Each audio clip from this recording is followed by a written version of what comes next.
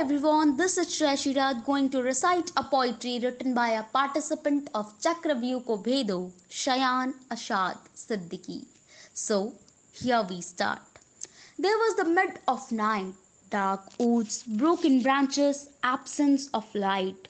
Though the full moon was giving her pale light over the haunted woods, gusty winds howling with the chippings of leaves, long lost wanderer roaming in the dark, wounds all over the body, unable to walk, takes rest and sees for a while, seeks for water and food to survive.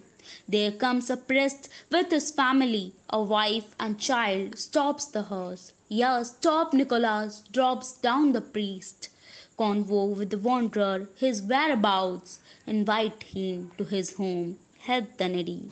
House was the behind church into the woods. Middle of the forest lies the holy church so bright, resting on a trunk of tree made to sit, warming hands from the bonfire, glade at the pale moon.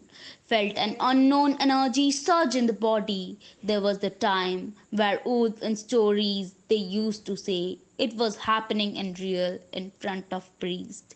The wanderer, indeed a werewolf, getting involved, glanced at the priest with a smile, got into form, looking at the moon, howled way back at the woods of the cliff, jaws up, nails sharp as knife, way too gigantic, ran into the woods with unimaginable speed. That was the last time this priest saw him. Thank you.